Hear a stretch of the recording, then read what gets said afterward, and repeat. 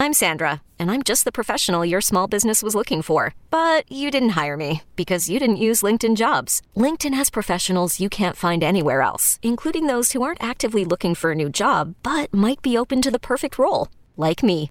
In a given month, over 70% of LinkedIn users don't visit other leading job sites. So if you're not looking on LinkedIn, you'll miss out on great candidates like Sandra. Start hiring professionals like a professional. Post your free job on linkedin.com/recommend today. I'm Lauren Sherman, the writer behind Puck's Fashion and Beauty Memo line sheet. And I'd like to welcome you to my new show, Fashion People. On every episode of Fashion People, I'll be talking to insiders about the stuff we're all whispering between the press releases. From M&A rumors to celebrity stylist dish to the future of legacy media. Be sure to follow and listen to Fashion People, a presentation of Odyssey in partnership with Puck. Available on the free Odyssey app or wherever you get your podcasts. Before we get started, a quick note. This episode contains discussion of sexual abuse and violence. Please take care while listening. A little while ago, I was deep down an internet rabbit hole. It was one of those late nights where maybe you're supposed to be working on something else, but some old memory or mystery surfaces in your mind. You start Googling around, but instead of getting a simple answer to your question, you just stumble on new ones. That's what happened to me when I found this corporate video. In just 3 days and an evening, you can alter what's possible for you and your life. Let me describe it. This woman with blonde hair and a black pantsuit stands in front of an off-white background. Her hair is in a blowout bob. Her makeup is professional, a look I'd describe as office HR manager. The whole thing is very generic and 90s looking. There are jump cuts and the sound is funky at times, which just adds to the hollow vibe. You'll find the constraints of the past disappear. Your view of life, your thoughts, your feelings, and your actions shift. And the change is immediate, dramatic, and without effort. It is a breakthrough. It's a video for a program called Landmark. Some of you might have heard of it. It's a multi-day seminar that, she tells you in the video, can help solve your problems, your relationships, your self-destructive patterns, your view on life. The technology of the Landmark Forum allows for extraordinary breakthroughs in a very short period of time. You can bring about a positive and permanent shift in the quality of your life. The thing about this video and the sales pitch in it is that millions of people have taken these courses.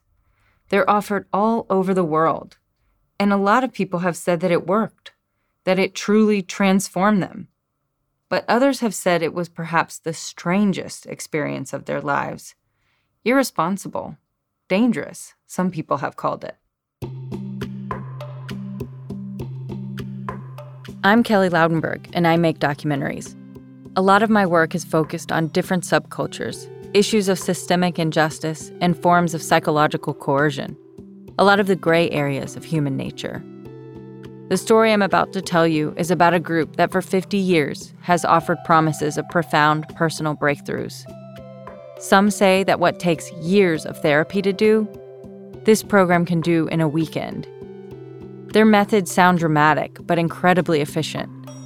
They put you in a room with somewhere around 150 strangers for 3 days, and then through group exercises and direct confrontation, push your psychological boundaries until you break down and share your most intimate secrets, fears, and desires. And then, it all builds to this moment where you experience a profound shift in the way you see reality. What happens on those landmark weekends, the experience in the room, and its underlying philosophy, comes from a surreal history that is anything but hollow or bland. You people think you have your shit together, but you're a bunch of assholes.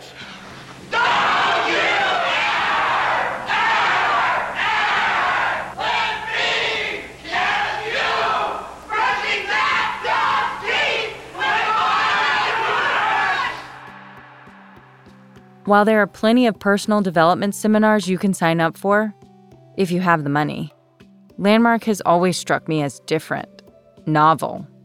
For one, I know people whose lives have been changed. Smart, savvy people who feel they've been transformed. But I've also heard other people say the experience really messed with them. left them with more questions than answers. And I found that divide pretty unnerving.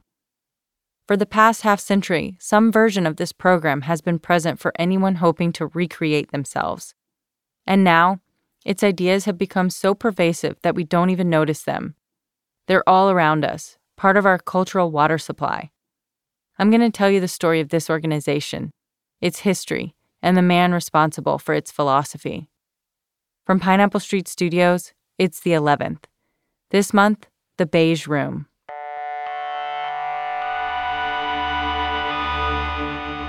Over the years, Americans have tried everything from Scientology to psychoanalysis to help them feel better about themselves. I have several things to clear up. One, I'd like to lose about 18 pounds. And the second one is my real fear of physical activity. Students are insulted out of their old attitudes. They examine their own lives and emotions. They are told what to think about, and for that privilege, they pay $200.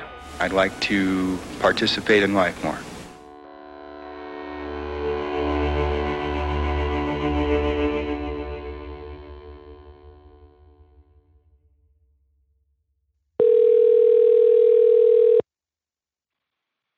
Hello, this is Peter. Hey. Is this Kelly? Hey. How are you?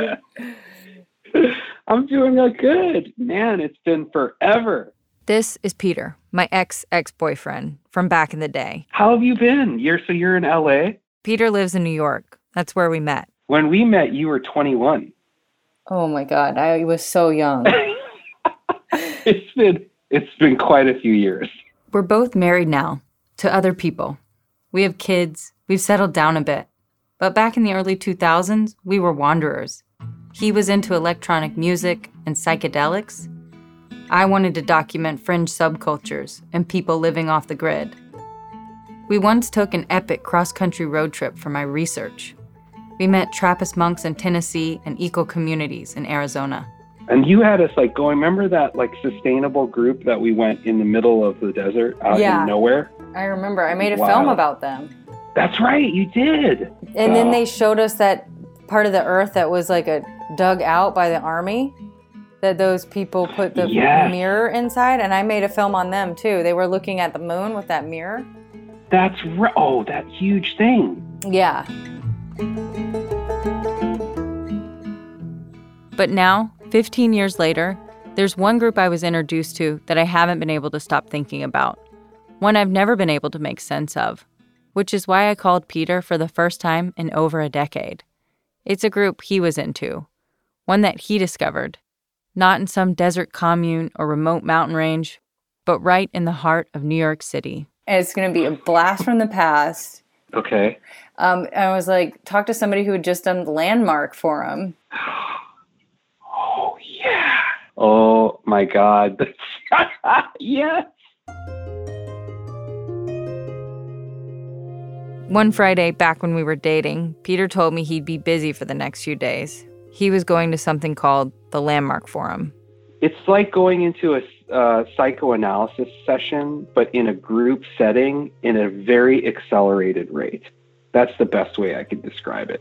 When Peter came back after the weekend, he told me what happened inside those rooms. So the thing about Landmark is that it's totally set up like a corporate seminar. You have to show up on time at 8 o'clock in the morning. And they're at hotels or corporate training centers. It's usually windowless ballrooms because they don't want you to be distracted by outside forces.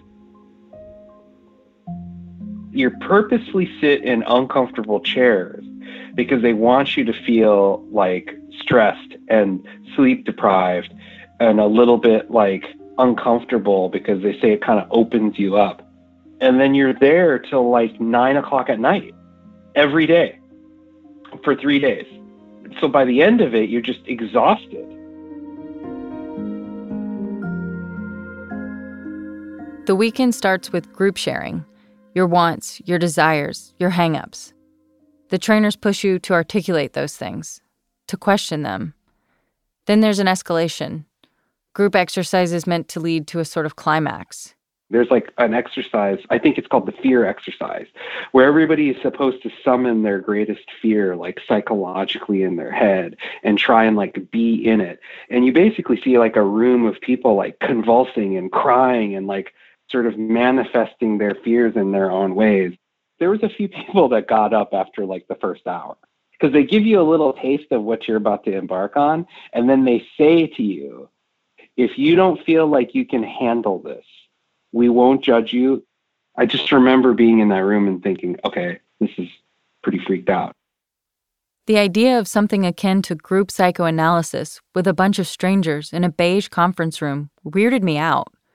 It seemed almost religious to me, like the Pentecostal church I grew up going to where people spoke in tongues. But back then, Peter wasn't the only person I knew going to Landmark. Our actor friend Tom also went to a training, as they're called, at the World Trade Center in 1999. And so we're in this huge room, hundreds of people, and there was this exercise we were doing that was very focused on silence. It was hundreds of people all together being silent with each other. And I mean, it might have lasted a half an hour, and people started crying. And it wasn't even just crying, it was like sobbing. It was just this extreme like outpouring of emotion, this like guttural experience that people were having. You could see people like moving in their chairs. I think initially my response to that was like a bit of a judgment. I was like, what's going on with these crazy people? You know, like, why are they crying like this? And then the judgment just sort of went away. It felt like more of like this communal experience, like we were all together, and I felt connected to them. And then I started crying, rocking back and forth in my chair, just crying. And it was this incredible release. And then, I mean, for me, I'm not like a big crier, but after I cry, I definitely feel a lot better. And I remember that being part of the reaction too, was just like feeling like I had released all of this, like this heavy burden that had been living with me for so long. And suddenly it was gone. Both Tom and Peter remember this kind of shift. Going from thinking, what the hell, to finding something useful and even life-changing about the process. And then there's one more step. When the weekend ends, you're expected to find a friend or a family member or a coworker to bring to your graduation, to show them how meaningful the experience was and how they too could register and have a similar experience.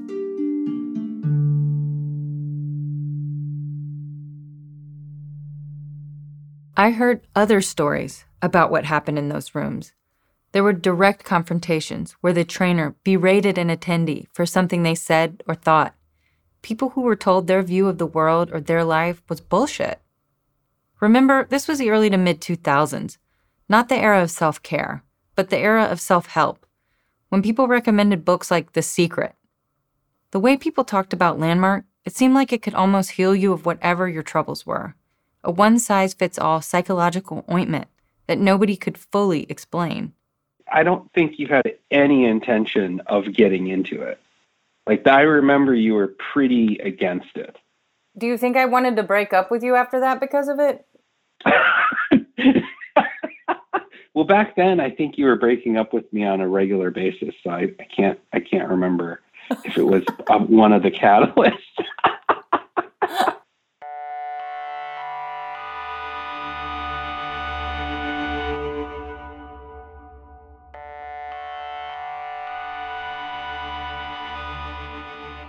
As of September 2021, Landmark claimed that more than 3 million people have participated in its programs, that it is operated in 21 countries and in 115 different cities. Celebrities and filmmakers have gone to Landmark, like Neil Patrick Harris and the author of Fight Club. Some of the world's largest corporations have encouraged employees to attend Landmark training, and in some cases, paid for it. Paid for their employees to spend 3 days in a beige room, unlocking whatever it was that needed unlocking deep within them. I started looking beyond my circle to find other people who'd done Landmark, asking friends, searching message boards, and watching testimonials, and the responses ran the gamut. The Landmark Forum is an amazing program I found that literally changed my life. It's about mastery of the art of being a human. But I'm genuinely feeling right now that I'm not fucked up enough to be participating in the Landmark Forum. The way that they develop the program is actually brilliant. They slowly ease you into this message that they're trying to convey. What was the secret of these group exercises? How did they work so well to unlock trauma and change? How was it different from going to a therapist or going to confession? One of the fullest accounts I found of a Landmark experience was on a blog, elegantly written by a woman named Amy Sari. Her experience was not so positive. My whole thing is to try to stay away from Landmark news and stay away from what's happening now with them, because really getting back into a lot of these memories is hard. In 2002, Amy was living in Michigan. She was a bit of a bohemian, a seeker, someone exploring all different religious and spiritual traditions outside her Catholic upbringing. I was about, 26, 27 at the time. I had some skills, piano and singing, and I wanted to do some more in my career and write music. And I happened to meet a guy who was around my age and seemed completely charismatic. This guy told Amy he was trying to build a community for artists. It was a project of his. In fact, he had a whole program helping him organize it. Would she be interested in checking it out? Amy said, yeah, sure. He had brought me to a Landmark Education Center. I had no idea what it was. Could you paint the visual picture? How many people are in the room? Is this at a Holiday Inn or where was it? Well, my experience was at a Landmark Center. It was a center owned by Landmark Education. If you are coming in on your first day of the Landmark Forum, you're going to get your name tag, and you go into a large seminar room with about 100 chairs in it. It's all on one level. It's not theater seating. It's all on one level. Beige walls, beige carpet. There is a slightly raised stage with a whiteboard on it, and then a tall director's chair sitting in the middle of it. The leader gives an introduction, and then, Amy says, people all around the room stand up and start sharing their stories. Before, I was this kind of person, and now everything's different. My life is better, my job is better, my marriage is better, all of this. People doing things with their churches, their schools. There was a woman who said, I'm going to run for state Congress now. And it was overwhelming to me. People around me in the seminar were actually healing relationships, overcoming their own hang-ups, sometimes even addictions. There are people who have come out as LGBT in the forum. There have been people who realized that they were in abusive relationships. This is the kind of thing that can happen in a Landmark Forum. They have a slogan. Everything you want for yourself in your life is available through your participation in the Landmark Forum. When she first saw these things happening, Amy was taken. And so she stuck with Landmark. She did the weekend program. And then she fell in, deep. Landmark had lots of programs she could attend. The programs that I actually did, the Landmark Forum, the Landmark Advanced course, the Self-Expression and Leadership program, the Communications course, the Advanced Communications course, and the Introduction Leaders program. She says she spent more than $1,000 on the courses, money she couldn't quite afford. But she had found a sense of community, and soon she wanted to become a trainer herself. When I shared with my family what I was doing, they all thought I was crazy, that I all thought that I had gone off the deep end. They knew that I was spending money on these programs that I didn't have. I was trying to convince them that I was taking responsibility for my life, where I felt cared for. I thought that this was, an institution that actually could care about me. It caused some real tension for a while. Then Amy saw something happen in a course that really put her off. It was during a session around personal narratives. The idea that your life is a story you are telling yourself. Okay, so the participant was trying to share about his experience being sexually molested as a young boy. And the leader kept asking him, what happened? The participant said, he took advantage of me. The leader was not satisfied. He repeated again, what happened? The participant said again, he took advantage of me. The leader said again, louder, what happened? Take advantage of me is not a what happened. That is interpreted as a story. Did he touch you? Yes. Okay, that is a what happened. Basically, trying to unfold this whole thing. To me, it sounded like he was making a case that touching happened, but abuse did not. And I got so frustrated and angry that I stood up in the middle of the room and demanded the handheld mic. The microphone came over. I said, now listen, if this victim was sitting on a witness stand, none of this in here would be admissible. No one is held to accountability. No one's going to go to jail. And the leader simply said, well, this isn't a courtroom. And that was it. That was the end of the argument. And what we were all left with was, touching happened, abuse did not.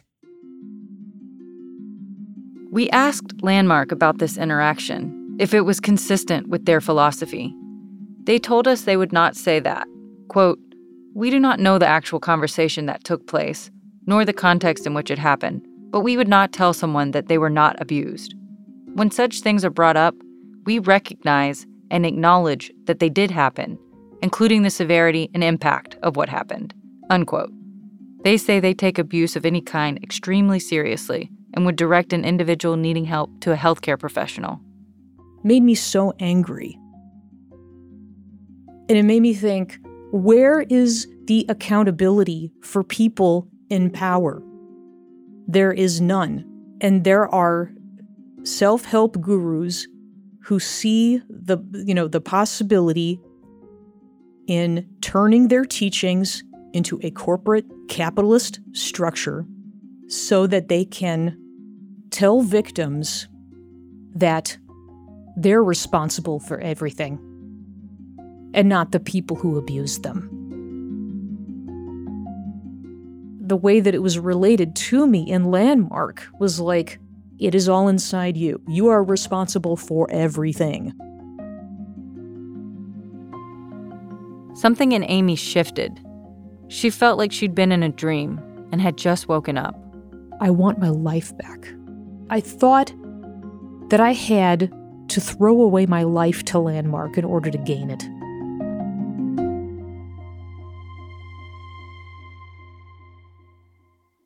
This philosophy, I think, is what got me interested in Landmark. That you are responsible for everything that happens to you in your life. Or at the very least, the interpretation of it. On the one hand, it felt freeing, like a way to take control of your circumstances. It can be empowering to separate an event from our reaction to it, to step back from our own emotional hot buttons. This, of course, is key to the concept of Buddhist mindfulness, and it's clear that lots of people have found this helpful. I get that.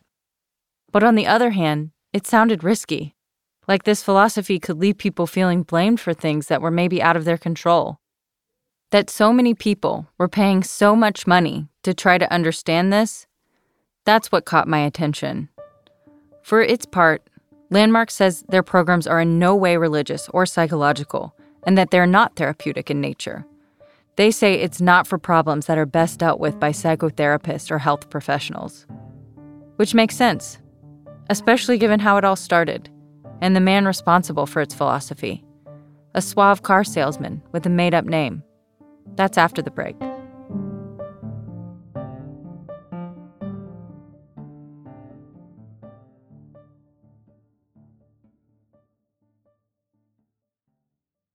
I'm Bobby Finger. And I'm Lindsay Weber. And I want to tell you about a podcast I think you're going to love. Who Weekly is a podcast about everything you need to know about the celebrities you don't. Does celebrity news stress you out? Are there too many people you've literally never heard of? Check out Who Weekly, a podcast hosted by Lindsay Weber and me, Bobby Finger. Each episode goes deep into the biggest Who-lebrity stories of the moment, and if you're still confused, we even have a weekly call-in episode where we'll answer the most burning listener queries. Who Weekly airs twice weekly with brand new episodes on Tuesdays and Fridays. Listen and follow Who Weekly on the Odyssey app or wherever else you get your podcasts.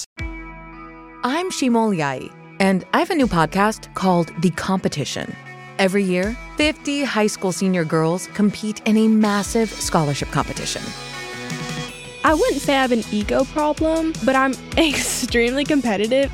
All of the competitors are used to being the best and the brightest, and they're all vying for a huge cash prize. This will probably be the most intense thing you've ever gone through in your life. I remember that feeling because I was one of them. I lost. But now, I'm coming back as a judge and also a kind of teen girl anthropologist. Because if you want to understand what it's like to be a young woman in America today, The Competition's not a bad place to start. Hopefully, no one will die on stage tonight. From Pineapple Street Studios and Wondery, this is The Competition.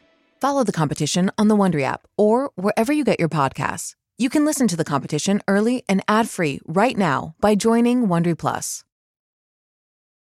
Welcome back, way back actually, to 1971 in San Francisco. Now, the Bay Area's most complete nighttime television report. This is the 10 o'clock news. There is a chance you have heard of Landmark.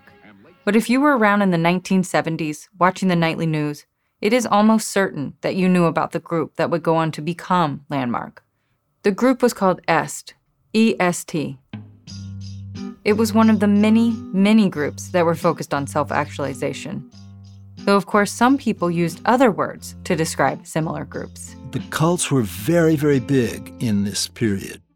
This is Fred Gardner. He was an alt weekly reporter in the Bay Area at the time. Remember, the Beatles had gone to the Maharishi, and every lamppost in San Francisco was whitewashed with ads for Scientology and Krishnamurti, Sri Chinmoy, and various culty groups.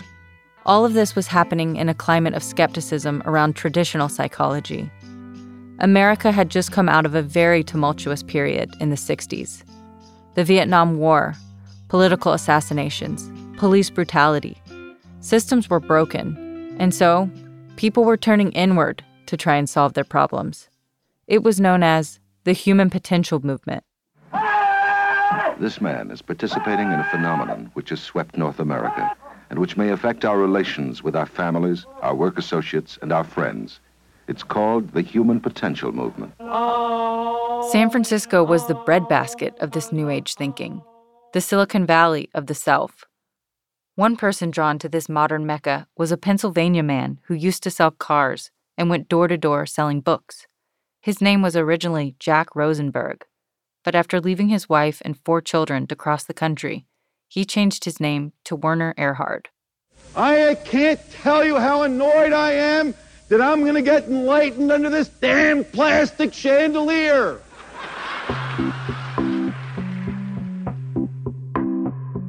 When he first landed in San Francisco, Erhard dove into the kaleidoscopic offerings of Northern California's consciousness scene.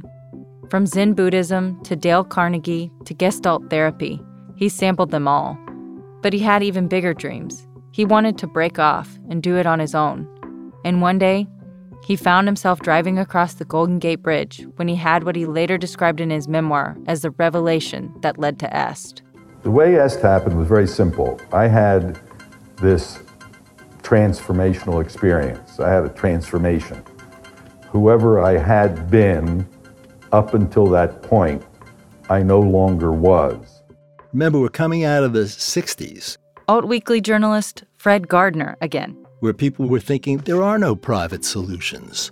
We've really got to change this motherfucker. You know, it's fucked up.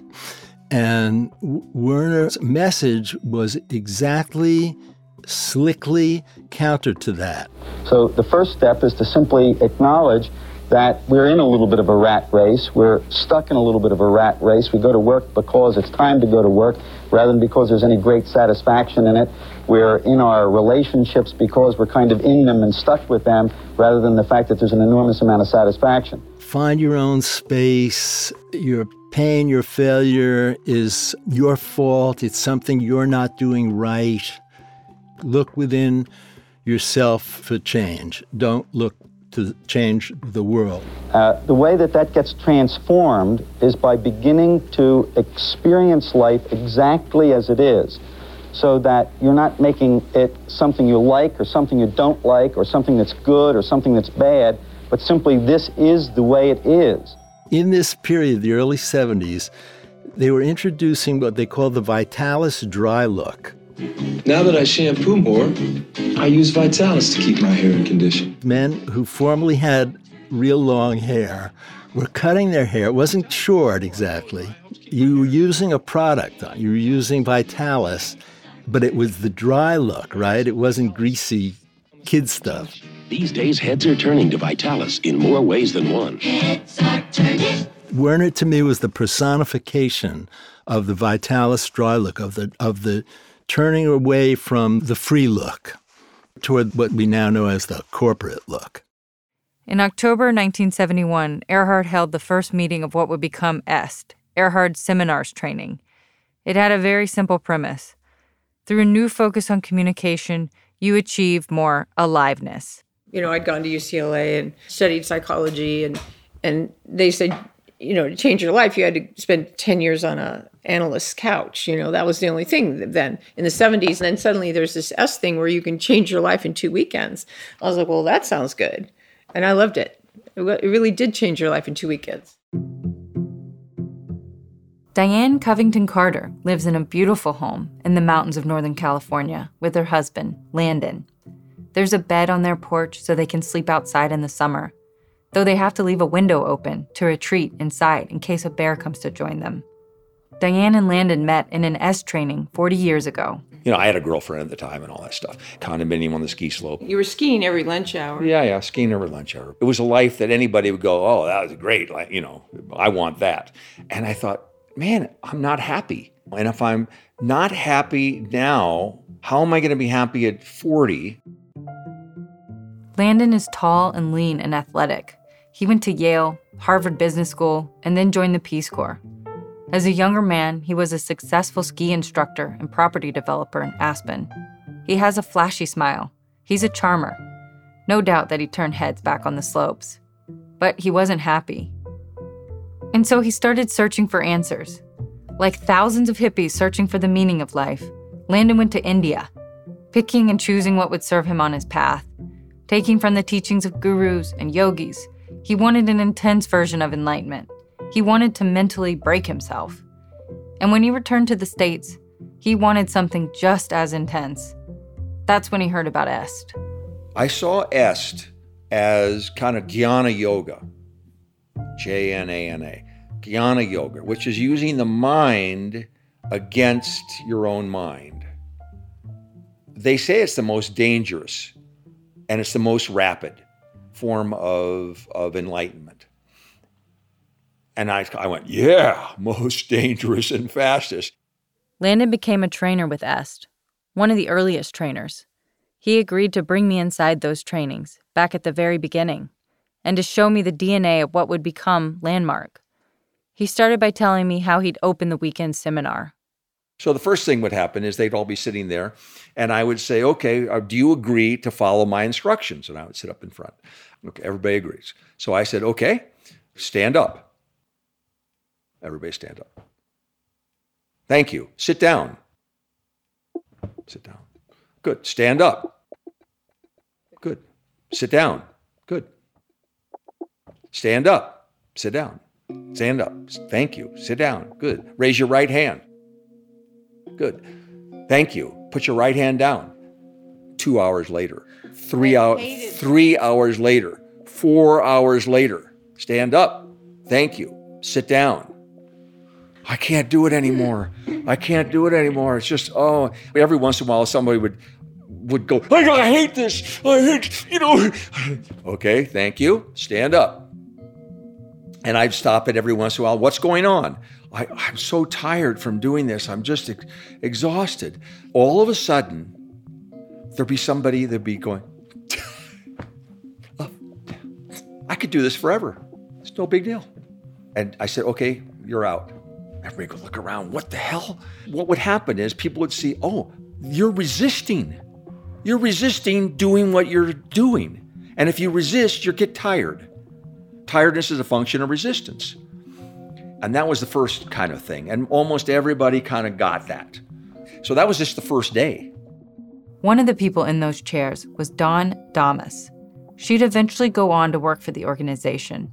But when she first heard about EST, she was just another young hippie seeker in Northern California, exploring communes, organic farming, and new ideas. Dawn remembers being dumbstruck by people's reactions in the training. I'll never forget this because this one woman, not old, not young, probably a mom of something, and, she just started laughing. And she just said, nothing matters. It just nothing. And she was laughing, and she was saying, I get it. I really get it. Nothing matters. And the trainer said, that's it. She got it. The lingo that was a big one. I got it. You always said, I got it. And so this girl was just laughing and saying, I got it. Nothing matters.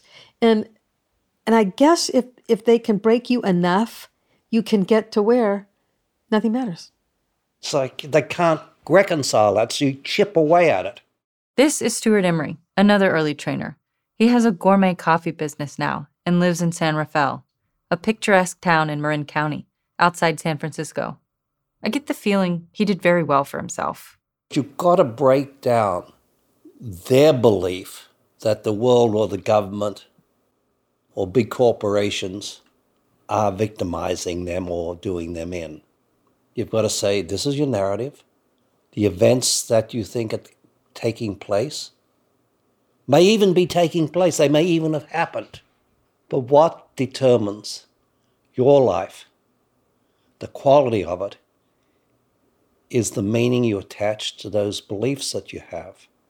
And most of the beliefs that you have are just bullshit. This had a lot of edge in it, and it was designed to push, push, push. Landon Carter, ski instructor turned S trainer again. He told me that pushing people to their psychological limits often required some trial and error.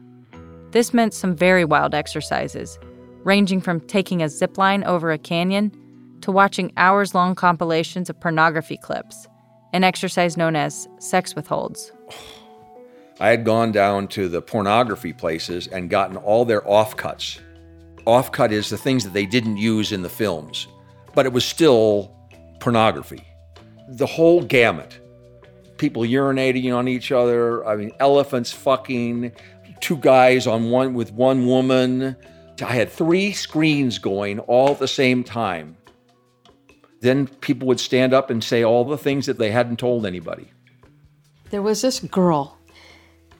She raised her hand. She said that she had put cat food all over herself and let her cats lick it. Dawn Damas again, young hippie, eventual EST employee.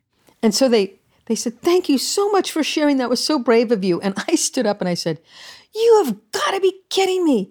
She hasn't been brave. She hasn't done anything. And then this crap's all over the screens. And you applaud her for telling us about letting cats lick her all over the place. And I just lost it. One of the major ground rules is everything that's said here stays here. You do not describe it. You do not bring it up to that person. Unless they say, what did you think about my sharing or something like that? You do not take it away from here. It's all left here. It made it so that there was nothing you ever did that they didn't do. So don't feel alone and just get over it. You became privy then to all kinds of intimate information is what, yeah. Just. Because it was safe to say things. And there was it was not my job to say, you got to do this or that, good or bad. Were you ever like, maybe I should call the cops? Well, there was one instance. The level of safety in the space, we had a guy stand up, say he was having trouble with relationships with women. And he then shared that he had killed a co-ed, picked her up and killed her and dumped her in the ditch and had not ever been caught. And he was stuck with that. I mean, he was tortured. There wasn't anybody in that training that made him wrong for that. They all hugged him, and I said, I think you need to turn yourself in, because otherwise you're just going to be living on this cycle. Did he turn himself in? As far as I know. I went back and looked into this story because it just seemed like it couldn't be true. Admitting to murder in a group seminar? But it was true. It actually became national news. The man had studied mathematics at San Francisco State University. In 1976, he enrolled in an EST seminar and midway through the weekend confessed to murdering a UC Berkeley student back in 1963, a woman who had disappeared on the way to class one morning. Her body was found 2.5 years later in the mountains of Santa Cruz, and her murder had never been solved. A 1.5 years after the EST training, the man shared the same story with his licensed therapist, who told him they were required by California state law to turn him in if he didn't do it first. He then went to the police and confessed. Werner Erhard told the media he was moved by the man's, quote, courage in honestly and responsibly confronting his past.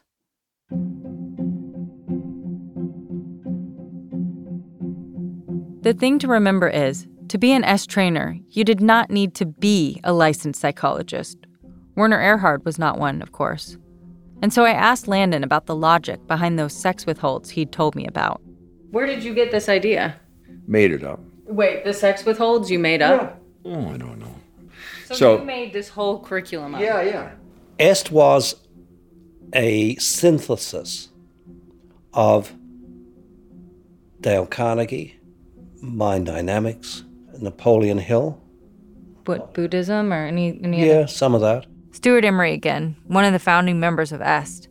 The philosophy of EST was culled together from all these different ideas, a sort of cafeteria Catholicism, but for transformation. Werner, I believe, wanted to be recognized as one of the great original minds. So we were wading through the content, looking for the pony in the pile of existential shit, you know. If you create a context for yourself of well-being, then the circumstances in your life reflect that well-being. Even the negative circumstances begin... Werner was very confrontational. Remember, in that time, there was Gestalt encounter groups. There's a book called The Pit by... Have you seen that? Read it. You have. Yeah. Brutal. It's crazy. Crazy. The book Landon mentioned, The Pit, is out of print now. It details a particularly unhinged weekend course led by a different group called Mind Dynamics, a group that Erhard reportedly participated in before he created EST. The Pit describes many hair-raising scenes of theatrical role play, some involving props like a cross, a coffin, oxygen bottles, and piano wire. In one exercise, participants deemed dead to their lives were told to stay in the coffin until they realized how much it means to be alive. It's worth noting, there actually is some psychological basis to all these intense group activities. Around the time of World War I, a psychiatrist in Vienna named Jacob L. Moreno described a process of encounter in group settings with theatrical elements that produced breakthroughs for his patients. This bled into psychodrama therapy and role play. Even method acting overlaps here. The belief was that the intensity, focus, and atmosphere of group intimacy could create an accelerated experience of personal realizations. So that's part of what EST was drawing on, the group dynamic. But they had other source material, too, they wanted to make their own. Adapting Scientology auditing for group work. Auditing, where a leader helps people confront moments from their past in order to rid themselves of the pain they cause. In Scientology, this is famously known as going clear. And we thought the whole thing with Scientology wasn't going to end well. But we also thought some of the content was fucking good. Right? We just thought this would be, if you could pull it off, that would be awesome. And we did. We pulled that off. That's why the EST training was powerful and great theater. And people changed.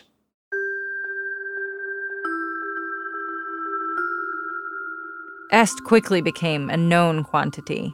It spread from the Bay Area to LA and then east. Celebrities began to take the training. Cher, Carly Simon, Yoko Ono.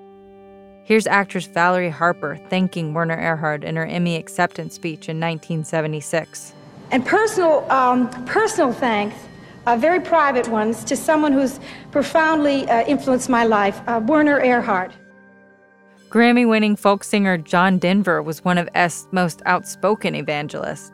He wrote a song dedicated to Werner Erhard, a song that became the unofficial Est theme song. Sometimes I wish that I could fly away.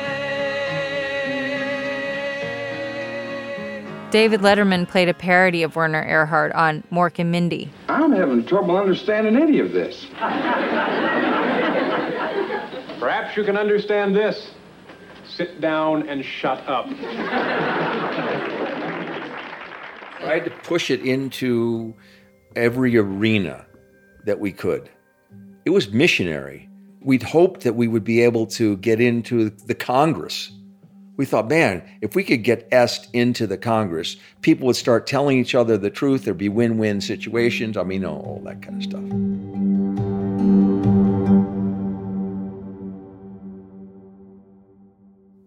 So, what happened? Where did Est go? How come I hear about guys like Tony Robbins all the time, but not Werner Erhard? There were these articles that were coming out, and they were gushing. Journalist Jesse Kornbluth was living in New York at the time, covering the counterculture movement. And it wasn't that I had a contrary opinion, but I saw something. He had said, Werner Erhard had said, "I've completed my past. I've taken responsibility for everything. My life is perfect." And, that was like throwing the glove down. It's like, really? No one's perfect. And it was just so narcissistic, so egotistical that I thought, well, the thing to do is a personal profile of Werner. I got a call from a man named Fred Gardner. He was calling me to tell me that he had gone through Werner's trash and he had 3 boxes of documents that maybe I'd like to fly out to San Francisco and look through.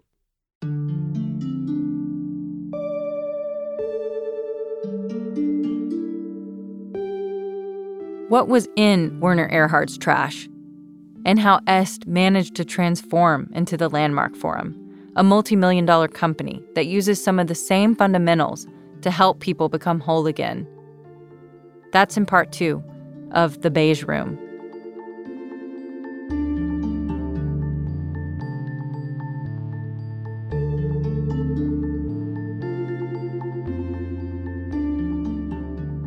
The Beige Room is reported and produced by me, Kelly Loudenberg, Samantha Culp, and Eric Minnell. Production and research help from Arlene Arevalo, Darby Maloney, Janelle Pfeiffer, Chloe Prasinos, and Kristen Torres. Editing by Leela Day, Joel Lovell, and Darby Maloney. Original music by Jack Long. Mixing by Davey Sumner. Episode art by Jonathan Konda. Visuals and marketing by Grace Chen, Morga Curran, and Hadim Dang. Fact-checking by Francis Carr. Research support by Makiko Holy and Rob Bain. Legal support from Katie Ali Mohammadi at Donaldson Calif Perez. Legal services for Pineapple Street by Bianca Grimshaw at Granderson de Roche. The executive producers at Pineapple Street are Max Linsky and Jenna Weiss-Berman.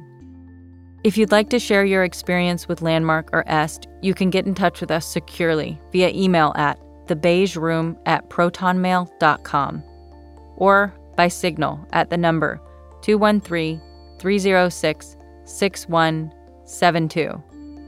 Again, 213-306-6172. Parts 2 and 3 of The Beige Room are available now. Thanks for listening to The 11th.